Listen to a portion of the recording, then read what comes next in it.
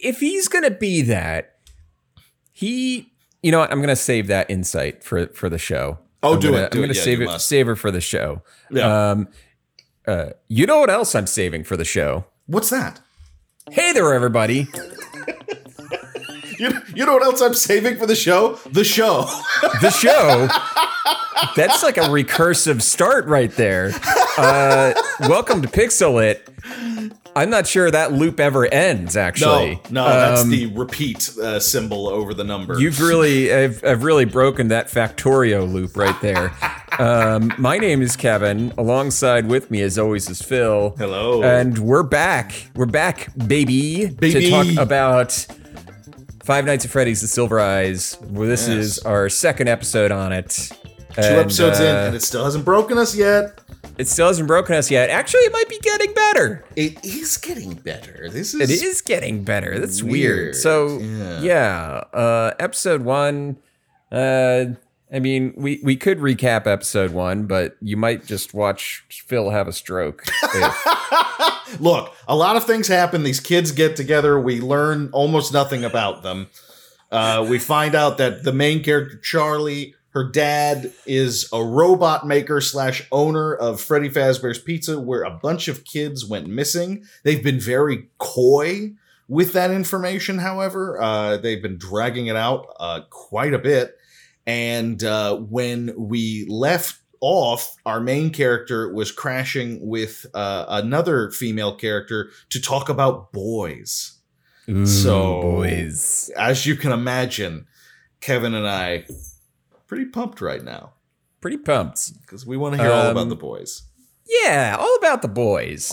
Chapter 5, though, basically they all stay in the motel overnight.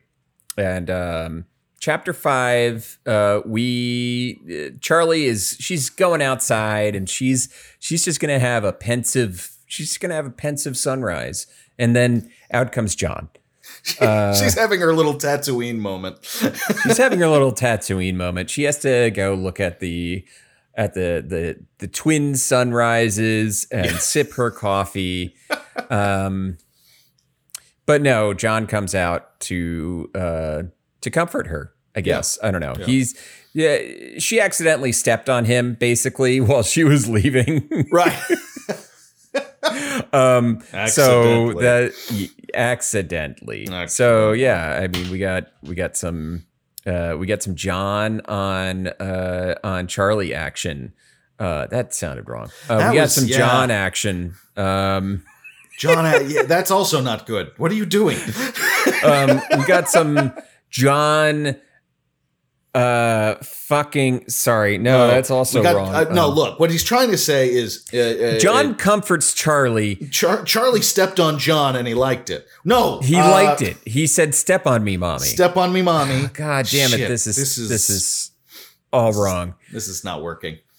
All right, let's just go ahead and quit the show. Just quit. They beat us. John again. goes outside to talk to Charlie. Yeah. And then they go for a walk in the woods. And this entire walk in the woods is basically Charlie starting to reminisce about her life before they moved into the big creepy house, because she has memories from the before time. Yes. And she starts to kind of dig through, and John is over there on the sidelines like, "Yes, remember harder." He really is. He's playing Phantom of the Opera like, "Sing, my angel of music." Like, "Sing, my angel of music." He's just like, "Do it. Remember, bitch. I'm your boyfriend now." What? Nothing. Nothing Nothing at all. Softly, slowly, night unfurls its splendor. So John that's the rest of the show. That's the rest of the show. John, I'm just gonna do the Phantom parts back to back from now on. So John's pushing her to remember more, and she remembers that there was another restaurant before the pizzeria. Yes. And that the costumes, there were people in costumes, like mascots in the restaurant, like entertaining, singing and dancing for the customers. Mm-hmm. And one was a yellow bear. The other was a yellow bunny. And she also remembers that she had a twin brother. Yeah, not that she nugget. remembers that she doesn't necessarily remember that she had a twin brother. She always knew she had a twin brother, but she never actually said it to anyone, because the way she always thought of it in her mind was that she was me, or he was me, he was us, like we were we, or something. Like it was some weird like second person, like we were the same person type of thing. Right. And then it's he's like, weird. And John is like, basically, John is the Walter White, what the fuck are you talking about? GIF. Yeah, and pretty Charlie's much. like, oh, I had a twin brother. Yeah. You had what? It's like this just nothing about this feels normal to have just kind of glossed over at this point. But at least things are happening. Things are happening. Cool. You're good with me. Yeah. So they decide, Charlie remembers a song that her parents used to sing, and it referenced the name of the town, possibly, that this restaurant was in. And John's like, well, that town's just like the next one over. So they hop in the car and they go for a ride, and they're trying to figure out that it's near train tracks, and there was a scary ass tree, and it's looking like they're not going to find it. And then suddenly Charlie's like, stop the car. And she gets out of the car and she starts running off in a direction, and John parks the car and follows her. And it's a real dynamic moment, but also if you're a starting out writer, it's kind of cliche at this point, because she could have just been like, turn here, rather than getting out of the car. Oh, she had to have her like, you have no power over me. I've come from the land of the Goblin King in her white dress, running through the rain moment. And it's kind of a weird choice, but it happens. Yeah. But there is no David Bowie in this. That's the main issue with all of the books we've read so far, that they lack David Bowie. That's they lack David Bowie. That's the reason we haven't hit a single A+ yet, because you lack David Bowie. I find your lack of David Bowie disturbing, books. God damn it. Your lack of David Bowie is disturbing. That's what we need, man. That's the only thing that could have made like the Fall of Reach better. If you could just get Bowie somewhere in the Covenant, because get him in there. Covenant. He's R.I.P. David Bowie, but he still would have improved anything. So she runs through the woods and she finds it. She has some proto memories are triggering now, and they're firing on all cylinders, and she remembers how to get there. And they find it. It is a dilapidated, boarded up building, and it has a sign on there. It says Fredbear's Family Diner. There it is. Which I believe is significant for people who are interested in FNAF lore. I am not, so I'm moving right along. And good man.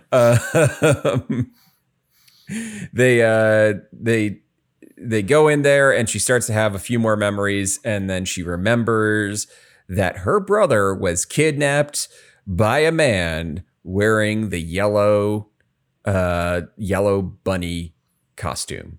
Yeah, the yellow bunny costume, which, because we talked about this before. I am always thinking we're referencing Golden Freddy, which was a significant lore part of the first Five Nights at Freddy's.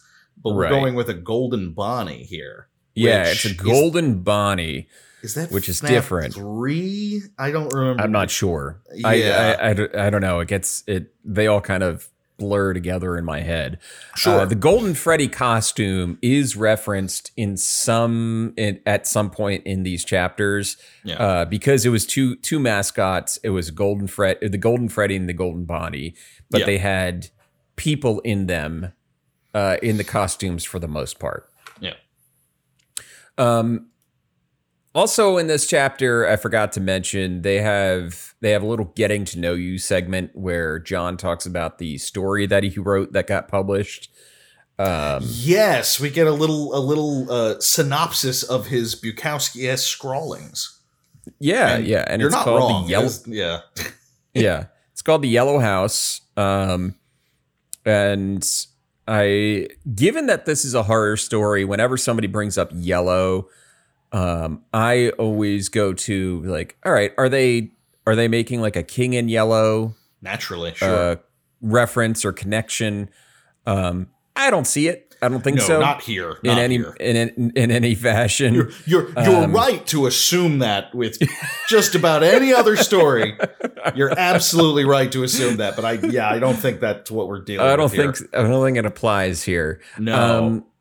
So yeah, they talk a little bit more about what the story is about. It's a little bit of a bummer. He says he's writing a happy story next, but he's being really coy about it. And we get to know Charlie a little bit more, and we find out that she really doesn't see her mom at all. No. And this is kind of like the first time we hear that, oh yeah, her mom is still around.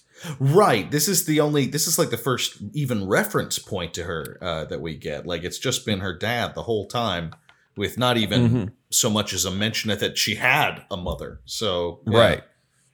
Right. Yeah. So she doesn't really talk to her mom because there's some shared trauma there that kind of prevents them from connecting. Right. Which I get. That's a thing. Yeah, sure. That's interesting. Fine. That's interesting. Yeah. Interesting factoid. So jumping back ahead, chapter 6, we go to the hotel, we go to dinner, nothing important happens. Nothing happens. I started to get like PTSD where I was like, no. You started to offer us actual stuff. Stop this. Why is it every time they have a meal, we have to count the chews? Like, what the Thankfully, fuck? it's really brief. Thankfully, Yes. it's like a page, and it's like a half a page, and it's like, then they're back at the mall and be like, okay. Right. Good, fine. They make a point to say that Charlie leaves the police flashlight behind. There's no real reason given other than she's like, oh, everybody else has a regular size flashlight. Like, why wouldn't you bring the police flashlight? We have enough. We have enough flashlights. I think we're good. It's like, God, just bring the flashlight. In a horror, if you find yourself in a horror story, you don't have enough flashlights. No, you don't. You never have enough flashlights. If you are investigating an abandoned mall, you do not have enough flashlights, especially ones that can be used as a club. Yeah. Jesus. Yeah. I am going to, next time I play a horror role-playing game, I'm going to request that I have a suit of armor made out of nothing but LED strips. Yeah, that would help. That would be good. Just glowing through the rooms. Waddling, you can see death as it approaches. Yeah, I don't want that guy jump scaring me. If I could see him coming down the hallway, I'm fine. There's I don't want him like no jump. Like, no okay, scare. I see you're going to kill me, but at least I see you coming for me. Exactly, because I'm waddling, so I can't. Because I am like the kid from Christmas Story when he's wearing the snowsuit. Wrapped in LEDs. I can't put my arms down. I can't put my arms down, and I'm about to die. That's a terrible twist. Terrible twist. Yeah, so, but they go into the mall, and wouldn't you know it, the security guard has finally caught on to that. He's finally doing his goddamn job. I honestly thought we were going to have like this kind of like the security guard is just a figure in the distance that we couldn't afford an extra or something like that. And I honest to God thought that's where we were going with this. The security guard actually is the green light that is on Daisy Buchanan's dock. Exactly. The orgastic green light across the water. he's a desk cop, Sergeant Metaphor. Metaphor. Sergeant Metaphor, West Egg PD. God. But yeah, we actually see the security guard. God forbid, security guard, and he is a creepy dude. He's like thin and sickly looking, and he barely fills out his rent-a-cop uniform. And they're like, sorry, we'll just go. And he's like, wait a minute. Yeah. I don't think I'm going to let you guys go. And they're like, well, how about we take you into Freddy's? Didn't you always want to take a look inside there? He's like, I guess you're right. What the fuck? Like, they literally like offered like, yeah, but you could. All right, here's the thing, dude. You could kick us out, or you could escort us through an abandoned Showbiz Pizza. Huh? Yeah. Huh? So he takes them up on their offer, and yeah, they go inside. Sure. What the fuck? So there's a lot of stuff that happens in this chapter. It's not like, but it could be summed up in a few bullet points, right? So they're going through, and the security guard goes back behind the stage. Let's be very clear on the distinction. He's not a cop. He's not a cop. Not a cop. Not a cop. You know, fucking cop. He's no fucking cop. Departed reference number 12,000. We're getting up there. It's neck and neck with 40K. I have to believe that. It's yeah. I think the eventual supercut will have to just be the Departed and 40K pretty much references back to back. So he's not a cop. Goes backstage to the control room with a few. Here's the thing: it doesn't really matter which characters, because I didn't even write down which characters were in. There's only like 2 characters that actually matter in this sequence, right? Ultimately, and those are going to be Jason and Carlton. Yeah, all the other ones are kind of like interchangeable in terms of what they're doing. So the rent-a-cop is backstage. He's futzing around. It seems like he's actually been in the building before, even though he just said he hasn't been. Yeah. You get a real sense of the like, oh, he's there's a reason he went with this, that he's like, yeah, of course I'll go back there with you for evil. You know, like, oh, for good. Evil. For evil purposes. So he's just messing around, and then he leaves, and then Lamar is back there, I think, and they're fucking about, and the animatronics start losing their shit. Yeah. They're like swinging their arms around. The body actually is able to rip its foot off the ground, where it's kind of nailed down. So shit's happening. Then, and the guy, Dave, I believe his name is, the security guard. He leaves.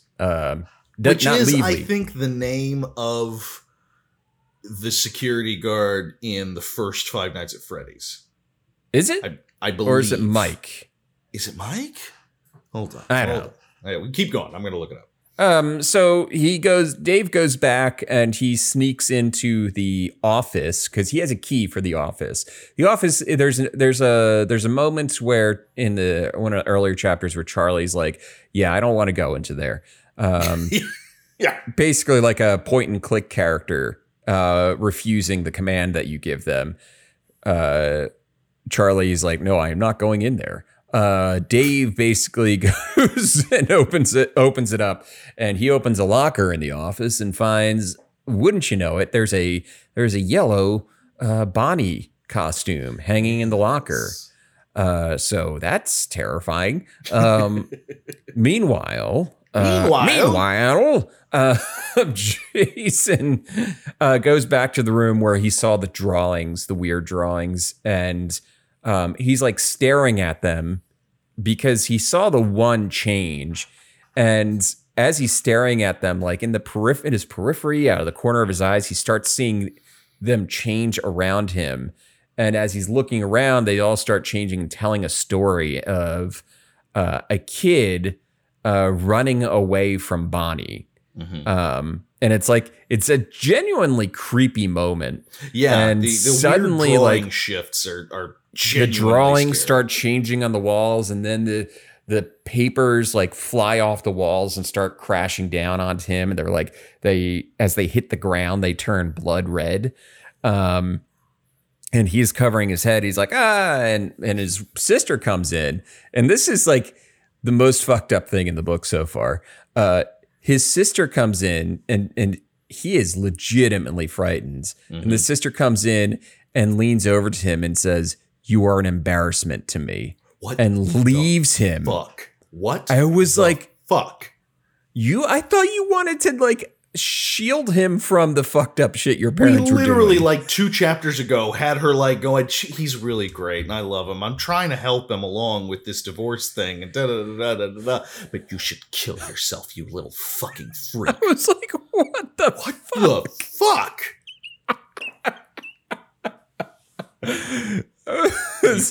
I had to pause for a moment. Yeah, I had to pause for a moment because I was like, was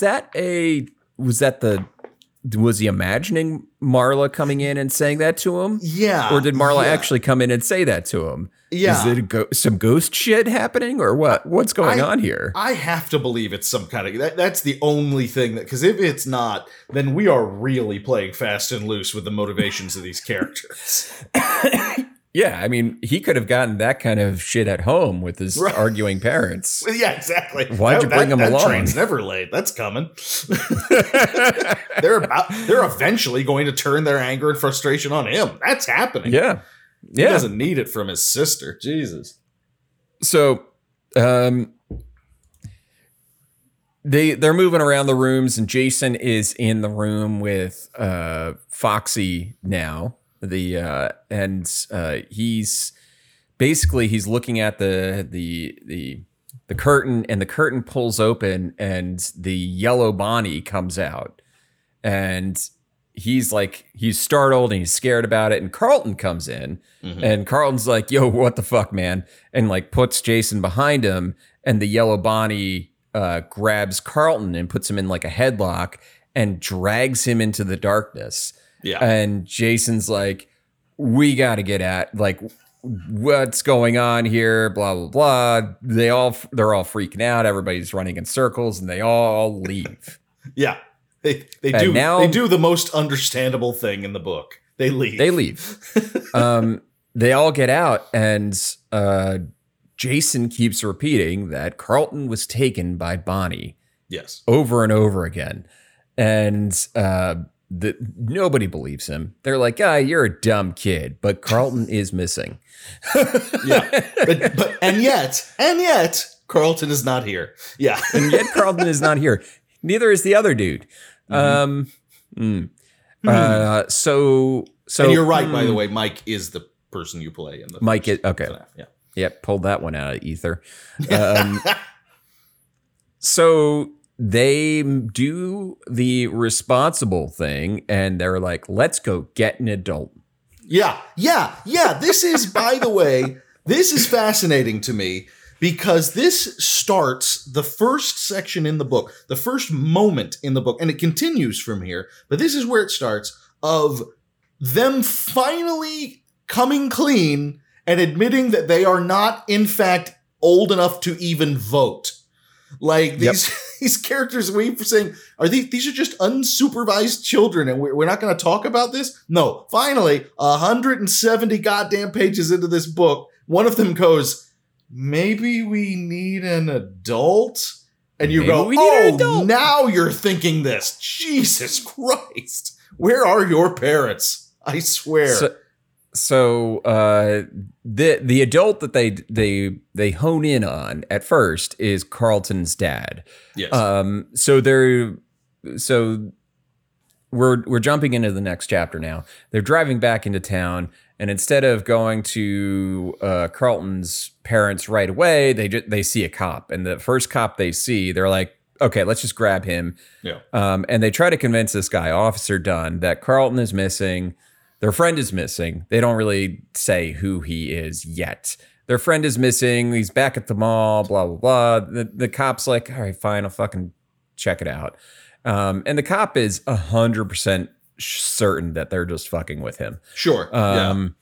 So they go back to the mall, and now there are chains and padlocks on the door where Freddy to get into Freddy's. And the guy is like, what are you doing? Yeah. And they're like, no, seriously. And finally they tell him, like, it's Carlton, whatever his name is. I forget his last name. It's Carlton so-and-so. And the cop is like, oh, God damn it. And because he puts it together that it is the son of his boss. Carlton's dad is the chief of police. So they go back outside. Carlton's dad comes out to the mall, and he's like, this basically, Carlton's dad is the most useless human being on the planet. It's so weird. Like, if it weren't for the fact that we are reading a book where a lot of the adults, and it is effective when you think about it, when you're dealing with main characters who are essentially children, not essentially, they are indeed children. Right. It is a time-honored horror trope that the adults are scary and strange and do things that you don't understand. But even for that kind of a trope, Carlton's dad, it displays a level of weird suspiciousness that defies logic. This whole section is so weird, and it doesn't normalize itself at all until the next morning. So go ahead. Carlton's dad, Clay, by the way, I think his name is Clay. Clay. Bill Clay. Clay. Carlton's dad basically has the energy of the evil adult in an R.L. Stine book. Yes. I was going to say, Are You Afraid of the Dark? But absolutely same energy. 100%. Some kind of weird-ass Canadian, horror children's anthology series. Yes. So, he gets out there and he's like, oh, this has to just be a prank. Carlton's always playing pranks. He's probably going to pop out of the bushes at any second. In fact, maybe he will right now. And like nothing happens. He's like, and the camera scrolls over to a bush and nothing happens. And 5 minutes pass and the cameras come back to everybody else and they go, well, it was worth a shot. It was worth a shot. Hey, why don't you kids come back to my house? Oh, God. And they do it. The fucking idiots. Oh, my God. They do. Oh, God. They go back to the Carlton's house, and they basically they are telling Clay everything, right? And there's some interesting tense moments between Clay and Charlie because and we're not going to find out right. We're not going to find out yet, but Clay has some thoughts about Charlie's family, so to speak. Yeah. So there's some weird moments of tension, but Clay is 100% sure it's going to be A-okay. Why don't you kids go stay in the guest room? And this is actually the section of the book for me that I started to I found fascinating. In a way, because as we very vocally complained about, the first 140 pages of this book, we learn basically nothing about anyone except for Charlotte, and we're like, there's no development with these characters. We don't know a thing about these people, and this is actually the moment because he's explaining to them, Clayton, like, he became kind of a bad seed. Like when he got into high school, he started pretending that he had a twin, and oh god, yeah, that was so messed up. It was I was like Carlton is an absolute psychopath. The description, he's like, yeah, he pretends to be a twin, and I'm also not trusting Clay, so I don't know how much I can believe this.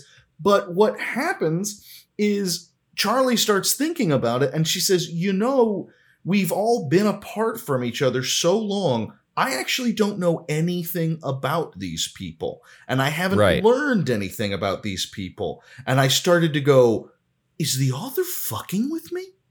Like, is this the purpose? Am I being fucked with, like, emotionally here? Because it's like, all we did was sit there and, like, for 120 pages, nothing, not a thing, not a character development. What the shit? And then, like, 200 pages in, they're like, yeah, and you don't know anything about them either, do you, pawn scum? And you're like, I don't like your attitude. What's going on? I was like, did you just do a setup and a payoff on it was a really risky setup, but this if this is a legitimate payoff, it's a big one. It's a big one, and I'm just like, this book is actually starting to get pretty okay. Like, I'm not calling it good yet because I need to read the whole thing, but I feel fucked with.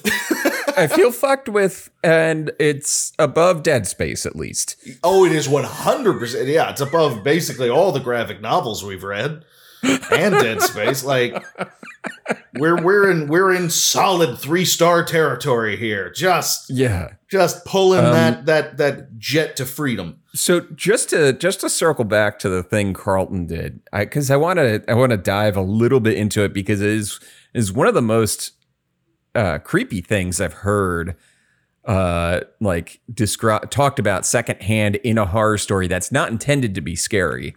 So Carlton, basically, he's been growing up, he's been getting more and more into these practical jokes, and then he got transferred to a different high school, and it's a high school from out of town where they didn't know him. Yeah. And he pretended for the first month of the school year that he had an identical twin named Sean, and he kept everybody fooled for an entire month. The thing gets messed up when Sean had a girlfriend, keeping in mind that Sean is Carlton. Yeah. Carlton did not have the girlfriend. Sean did. So when it came out that he was just one person, the relationship obviously ended because he's not Sean. He was just pretending to be this other person and dating this girl. And I was like, that is supremely fucked up. Absolutely. And honestly, that's scarier than any fucking animatronic bullshit we could be dealing with in this book. Honestly, that's like and content warning here if you want to skip ahead a little bit. Honestly, that would, if they had relations and all that, I mean, that's sexual assault. Yeah, absolutely it is. Yeah. Because it becomes there's a really weird, murky consent issue that suddenly becomes very present. Now, none of that is actually stated in the story. This is a young adult novel, but like, assume that these characters are doing stuff like that because they're 17 years old. They're 17, yeah. So, like, I don't. And here's the thing: I'm not sure. What's her name? Kira Breed Riesly. Kira Breed Riesly, yeah. Yeah, and Scott Cawthon necessarily did a full thought experiment. No. In terms of what this meant. No. I don't think they followed this road all the way down to the end. Yeah, the logical conclusion of this road is very, very dark. Yeah. So that whole thing was like, wow. Yeah. Okay. But we still also have that this Clay guy is supremely unreliable. We don't know. He feels like an unreliable narrator at the same time. Very much so. So this might be bullshit too. I don't, but yeah, this whole section with Clay is way creepier than any of the, there's a stuffed bear coming to get you shit. Like, this is actual Dark Half shit. It's very, very grim. Hey, you know what? Humans, wouldn't you know it? But humans, just throwing this out there. Go on. Yeah, humans might be the real monsters. We're the Walking Dead. What? We are the Five Nights at Freddy's. I couldn't even get through. We are the five. We are the Silver Eyes. We are the Silver Eyes. We are the Five Nights. The Five Nights spelled K-N-I. We are the Five Nights of Frederick. The Five Nights of Frederick. Behold, the Five my Nights halberd of of jump scares.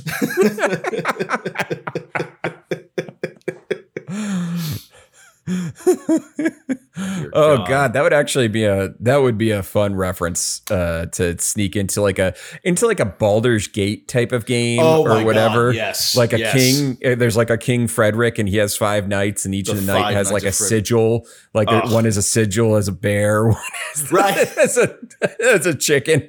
Yeah, Brave Sir Robin. That would be good. Oh gosh. Anyway, that's that all happens and they go to bed. It's fine. They go to bed. It's fine. They go to bed. And so the next morning, by the way, there's a big dream sequence where Charlie kind of started seeming like she's unearthing some shit. She has a dream sequence about her dad in the old house and some creepy ass animatronic basically stalking her in their old house. The next morning they're eating breakfast and Clay is just like, hey everybody, it's pancakes, and like, is Carlton back? And he's like nah. It's so weird. Who likes pancakes? And fucking Marla comes in and is like, I like pancakes, bitch. And he's like, cool, flips him a pancake. And we're all just fine. Nothing's happened. And then Carlton's mother comes downstairs and she's all dressed and ready to go to work. By the way, there's a weird line in here, and I might not be able to. You talking about her hair? Because I can't stop thinking. No, I was thinking about the moment where, because it says that she's the district attorney. Yes, for the county. We're in chapter 8, by the way. Yes, chapter 8. She's the district attorney. Betty is the DA for the county. Yeah. So yeah, they say Betty is the DA, but she wouldn't be the one putting them back out on the street. She'd be the one that puts them in jail. Right. I think, yeah. Maybe they mixed up. Maybe she's the public defender. Maybe they thought that she's a public defender or something. Was public defender, because that's what. I don't know. Anyway, choice. I highlighted that because I was like, that's weird. But basically, she hasn't heard any of it.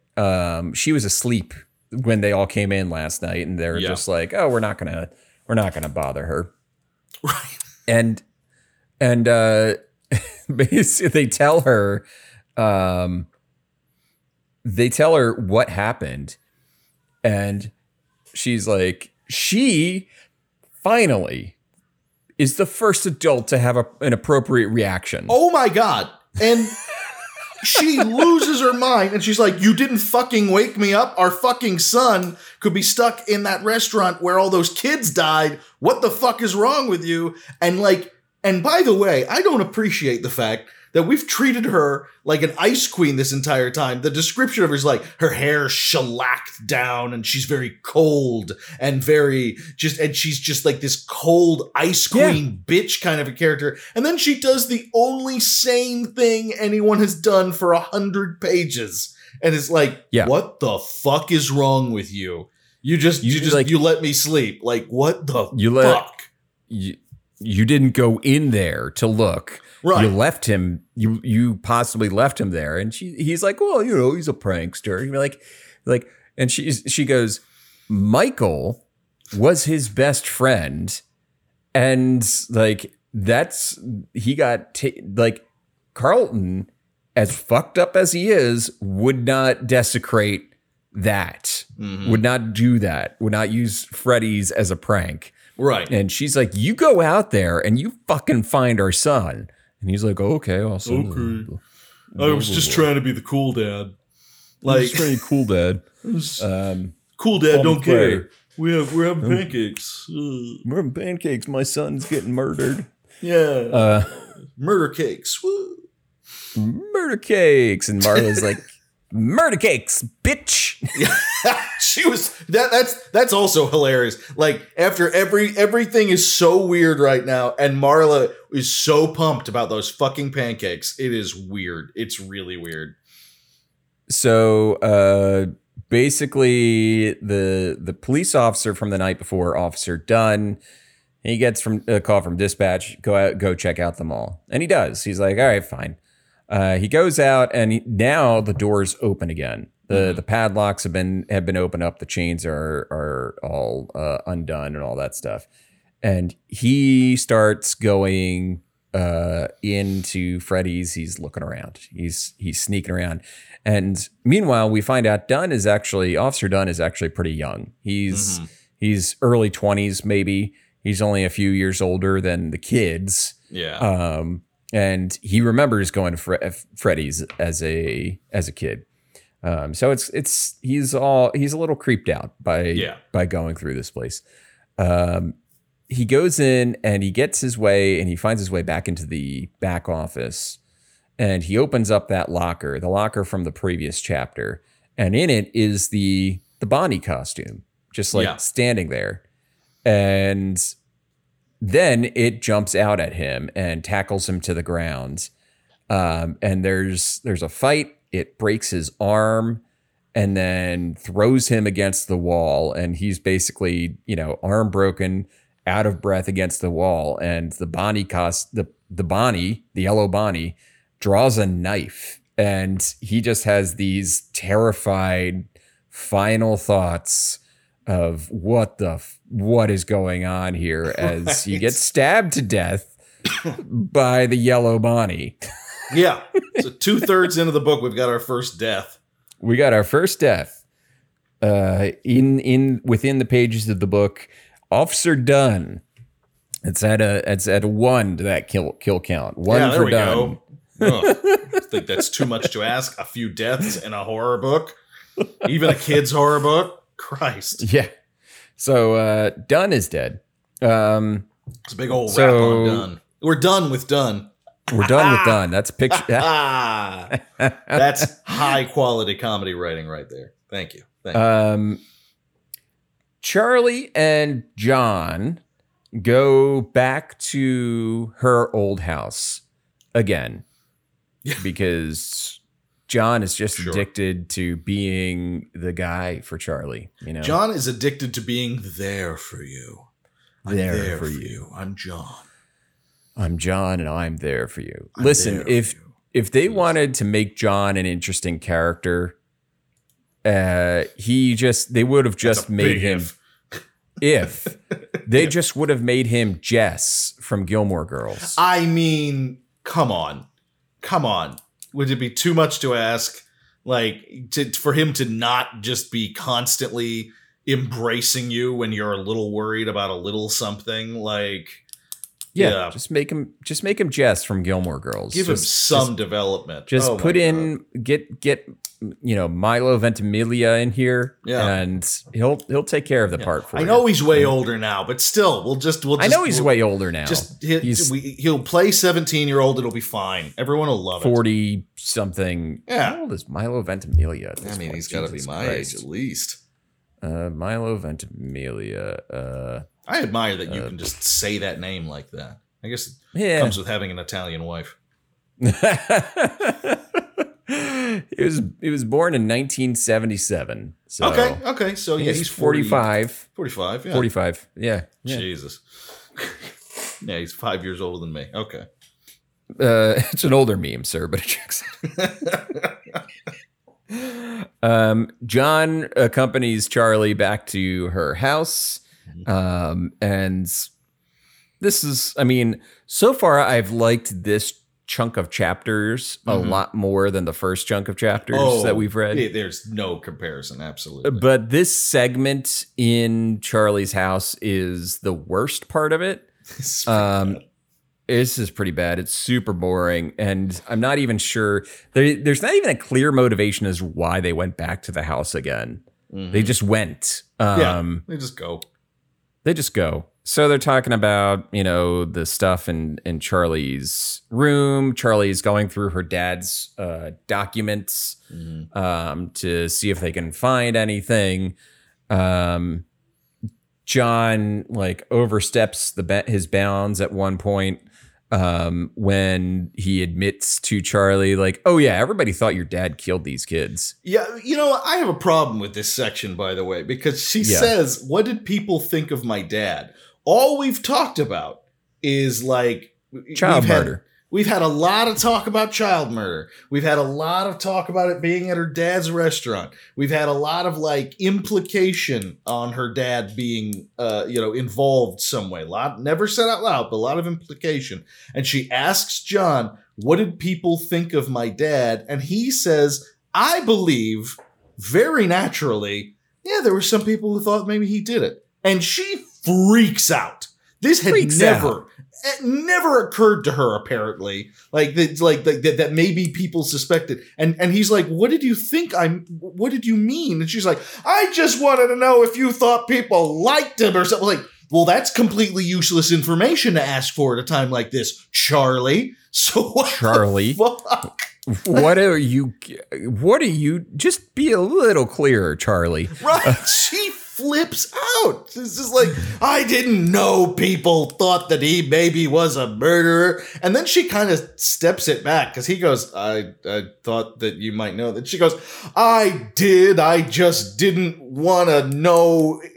Really? She's like, "I thought he could have done it too." And John's like, "What the fuck?" And John turns on her. She's like, "I also thought so." And he goes, "Well, that's kind of fucked up." She's like, "Fuck you." It's the weirdest emotional back and forth. It's so strange. It's and I agree. We get back to a point where I'm like, this is getting back into Shittown USA here with some of this writing. Yeah, this is a little bit weak. This whole segment. So we do weird. find out how he killed himself. Yes, maybe kind of. That he had one of his animatronics stab him to death or something like that. Right. That's kind of the implication of the way it's written. It's not explicit. But basically, but why the fuck did she see it? Yeah.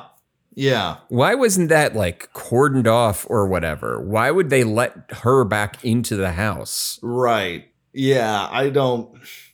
She's a kid. They sneak around. I don't know. That's kind of random and weird. Yeah, that was unless a little weird. That's a setup for something else down the line, because we've had some really weird landmines set up for us before with this book. Maybe that's one of them too. Who knows? Yeah. So yeah, they talk about the yellow rabbit. They're like, who's in the suit?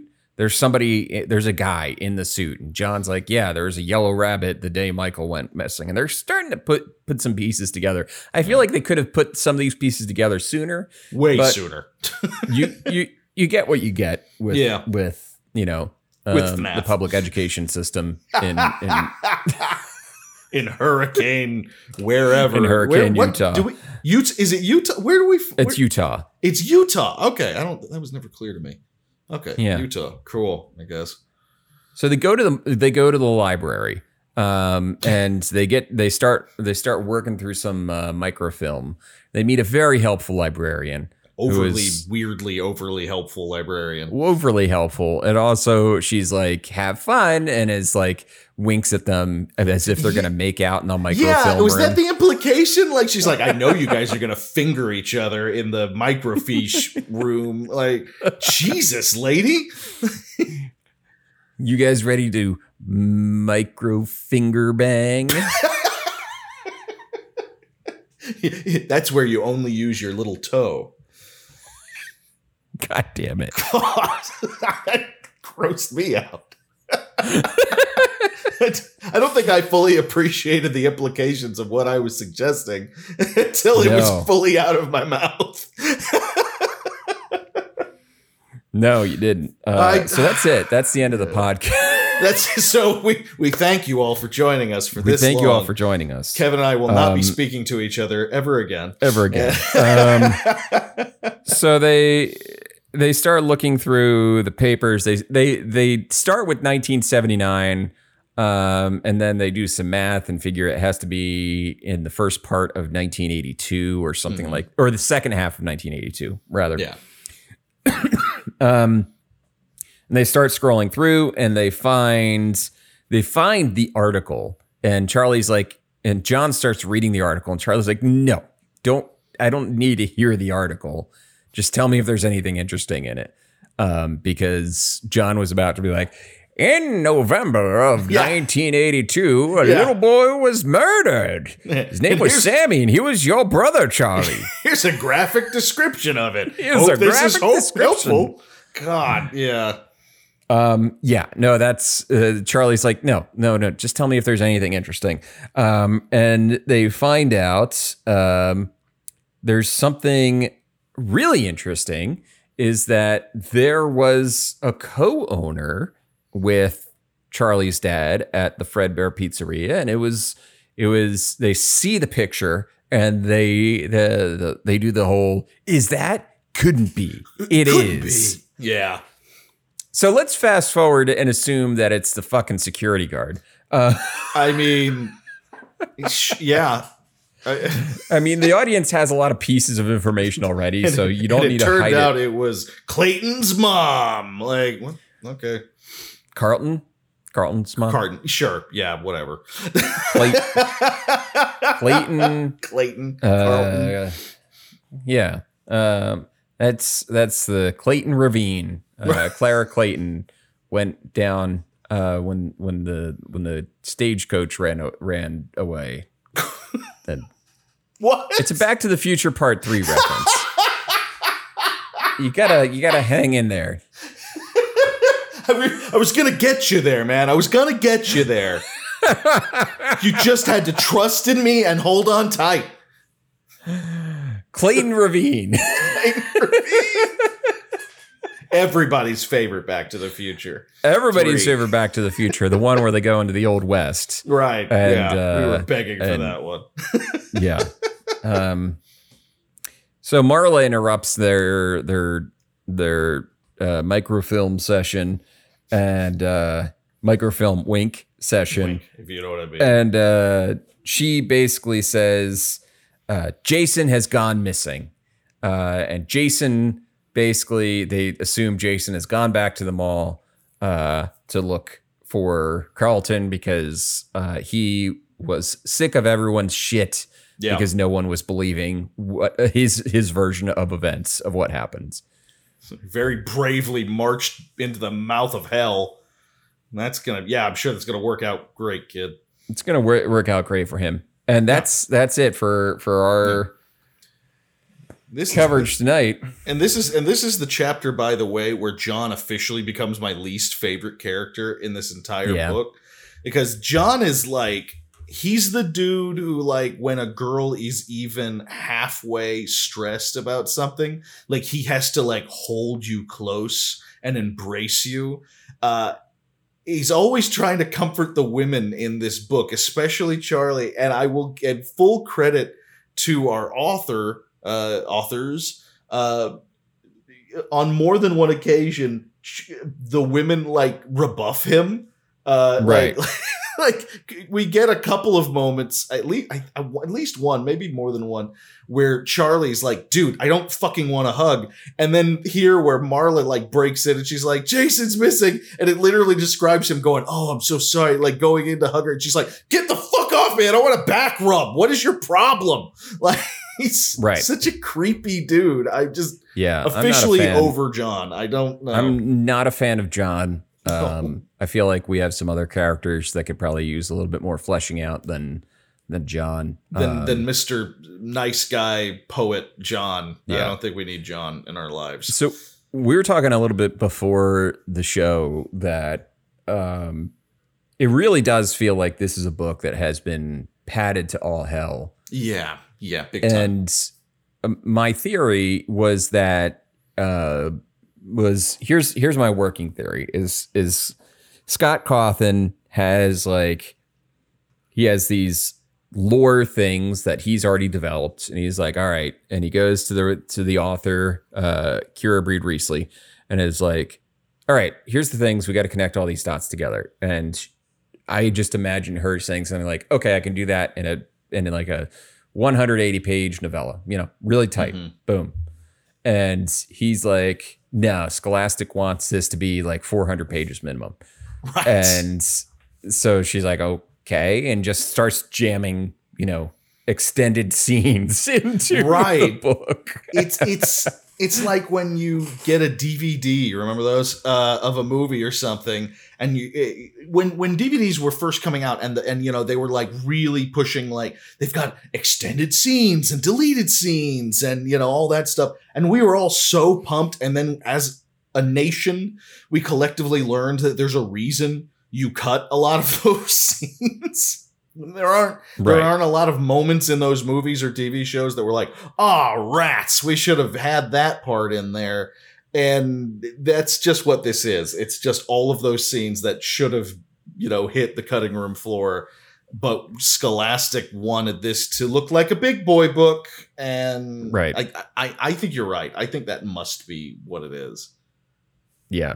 Yeah. That's kind of where I'm landing on that. I mean, this is beyond, this is after, Scholastic had a big hit with Harry Potter, and Harry Potter kept getting beefier and beefier. Yeah. And then there's all this other YA stuff that was like 400 pages long.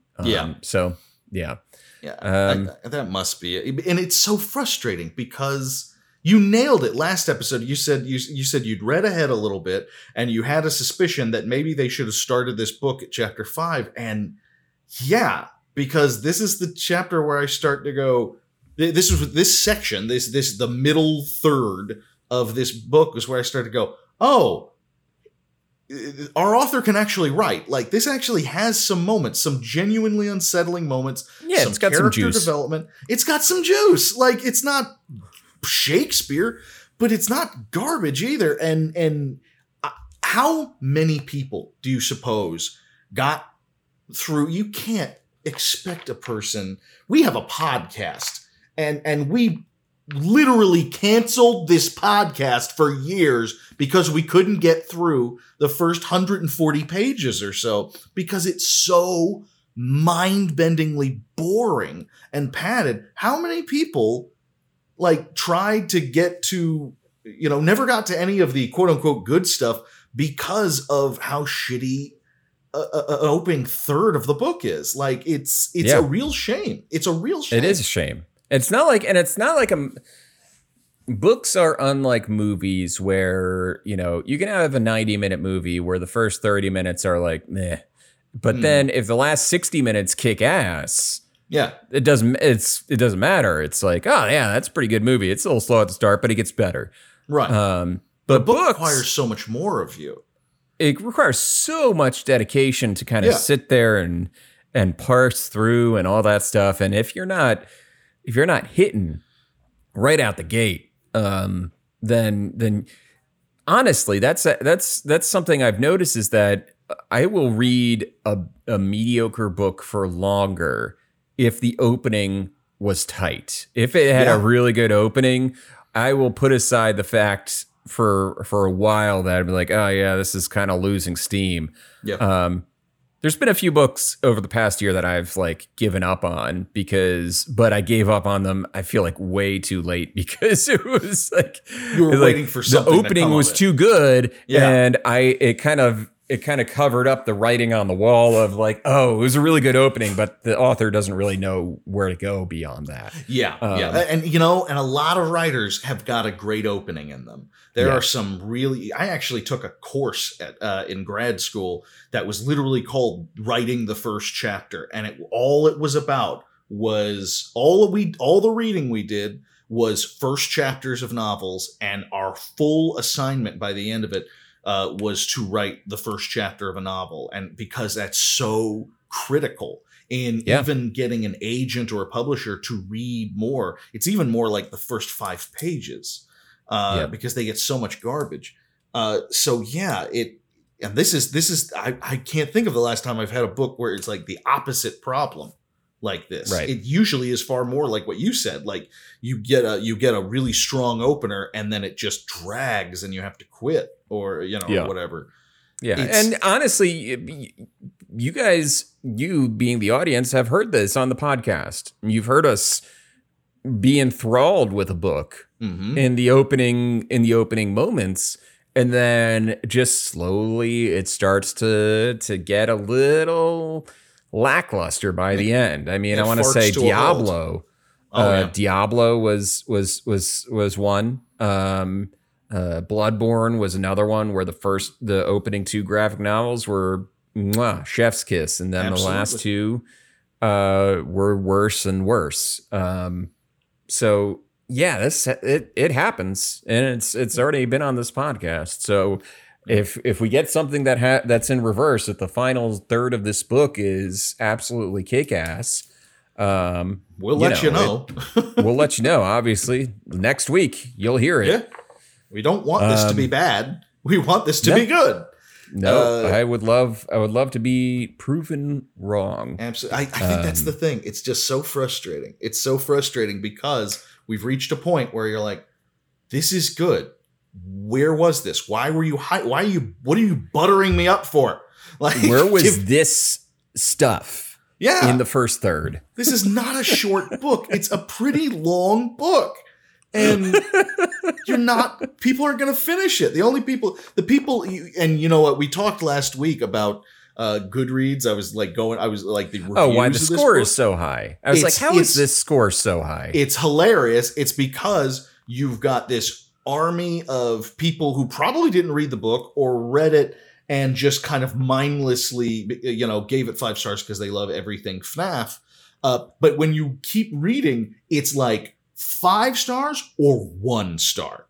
It is an insane ratio. Because is there a lot of DNF reviews? Yeah. Oh yeah, absolutely. And it's wild how many people are just the people. If it's a little like the Bible, the people who actually read the fucking thing are not fans.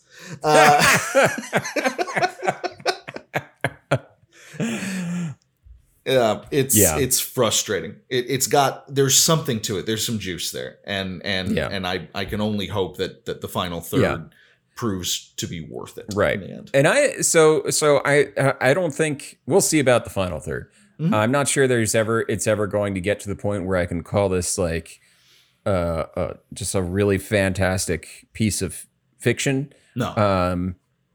Or even a good piece of fiction. I think it will get to the point where I can say there is a good story in it, and it needed to be coaxed out a little bit more. It needed to be edited down. It needed to be tightened up. But I don't think I don't think the people in charge were interested in that. No, what I'm going to assume. I don't think Scholastic was, and I don't think Scott Cawthon was either. When you've got this many hands, you've got this many fingers in the pie, this many cooks in the kitchen, you're not coming out with a masterpiece. That's just all there's to it.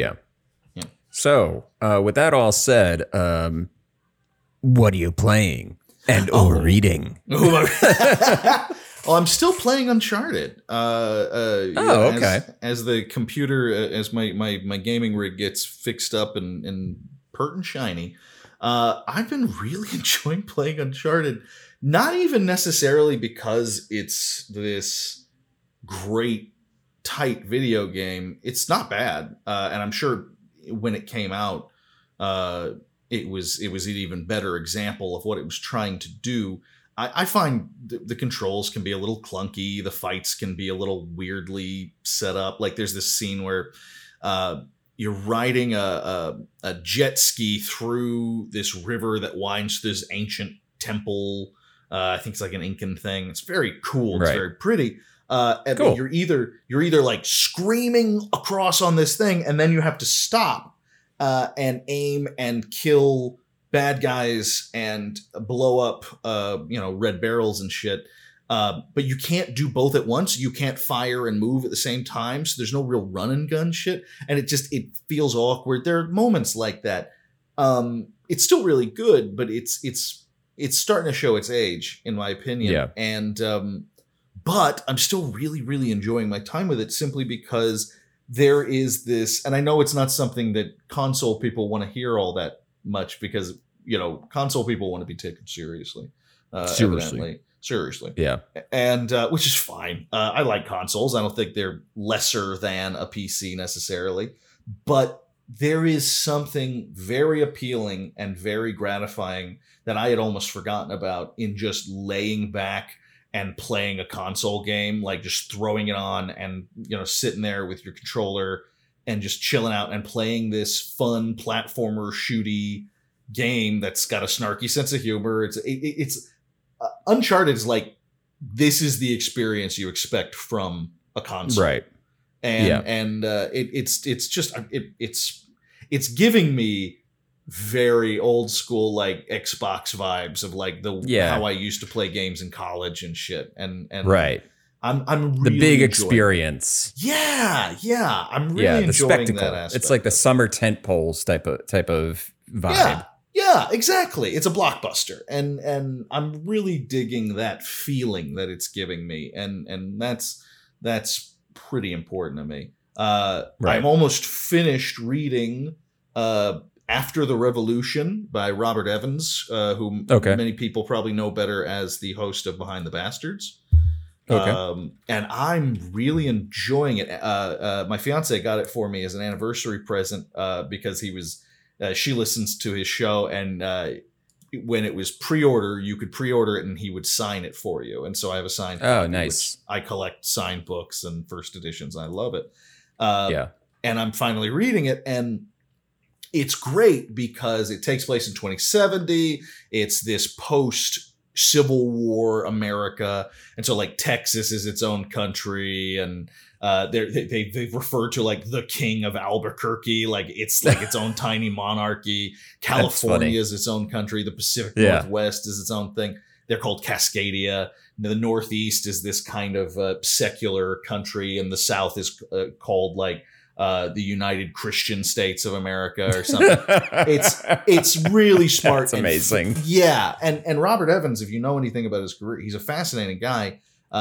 He has been a wartime correspondent in some hairy fucking places. He has been in the shit and has written about it. And a lot of the stuff he writes about is very clearly based on stuff that has actually happened. Like one of the characters is a girl who has been quietly radicalized on the internet and wants to join up with this Christian extremist group that is trying to, create their own extremist Christian nation. And it's all very true to life in terms of like, well, that's very similar to how Al-Qaeda works. And there's there's a lot of that stuff that's like very real, and it can put a chill down your spine.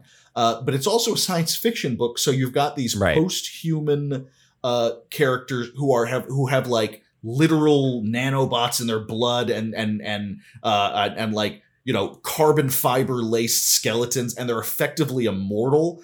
And they are always high and drunk because it's the only way they can fucking deal with the world. And they're like, one of them literally goes around wearing nothing but red chaps with his dick hanging out all the time. And there's this anarchist free roaming city that's like literally on wheels, I think called Rolling Fuck. Like it's and it's hilarious because they say, why do you call your city Rolling Fuck? And they said, because when you give it too stately a name, people start taking it too seriously, and that's where all the trouble starts. And you're like, oh, that's pretty smart, actually. And interesting. So you've got this like really smart, thoughtful, you know, like this could happen here kind of shit in there. And then you've got like a guy literally having his arm blown off and picking it up and holding it up to his shoulder stump so that the nanobots can attach it back on, and vomiting up a bag of oxycodone that he like kept in like a pouch in his stomach and swallowing all the pills so he could just be high during a war. It's bonkers. It's pure chaos and really, really good. It's called After the Revolution, and I'm really enjoying it. I'm like 100 pages from being finished, and I'm really enjoying it. I highly recommend it. Hey there, Editor Kevin here. My mic started acting a little weird after this point on the show, so we're just gonna cut that chunk right out. Thank you so much for listening to this episode. Please come back next week where we finish off our coverage of Five Nights at Freddy's: The Silver Eyes. If you can, please rate us 5 stars on your podcast platform of choice, and check out our website, pixelatpod.com, where we post transcripts to every episode and have links to our Steam Curator page and our Discord. Have a good night, everybody.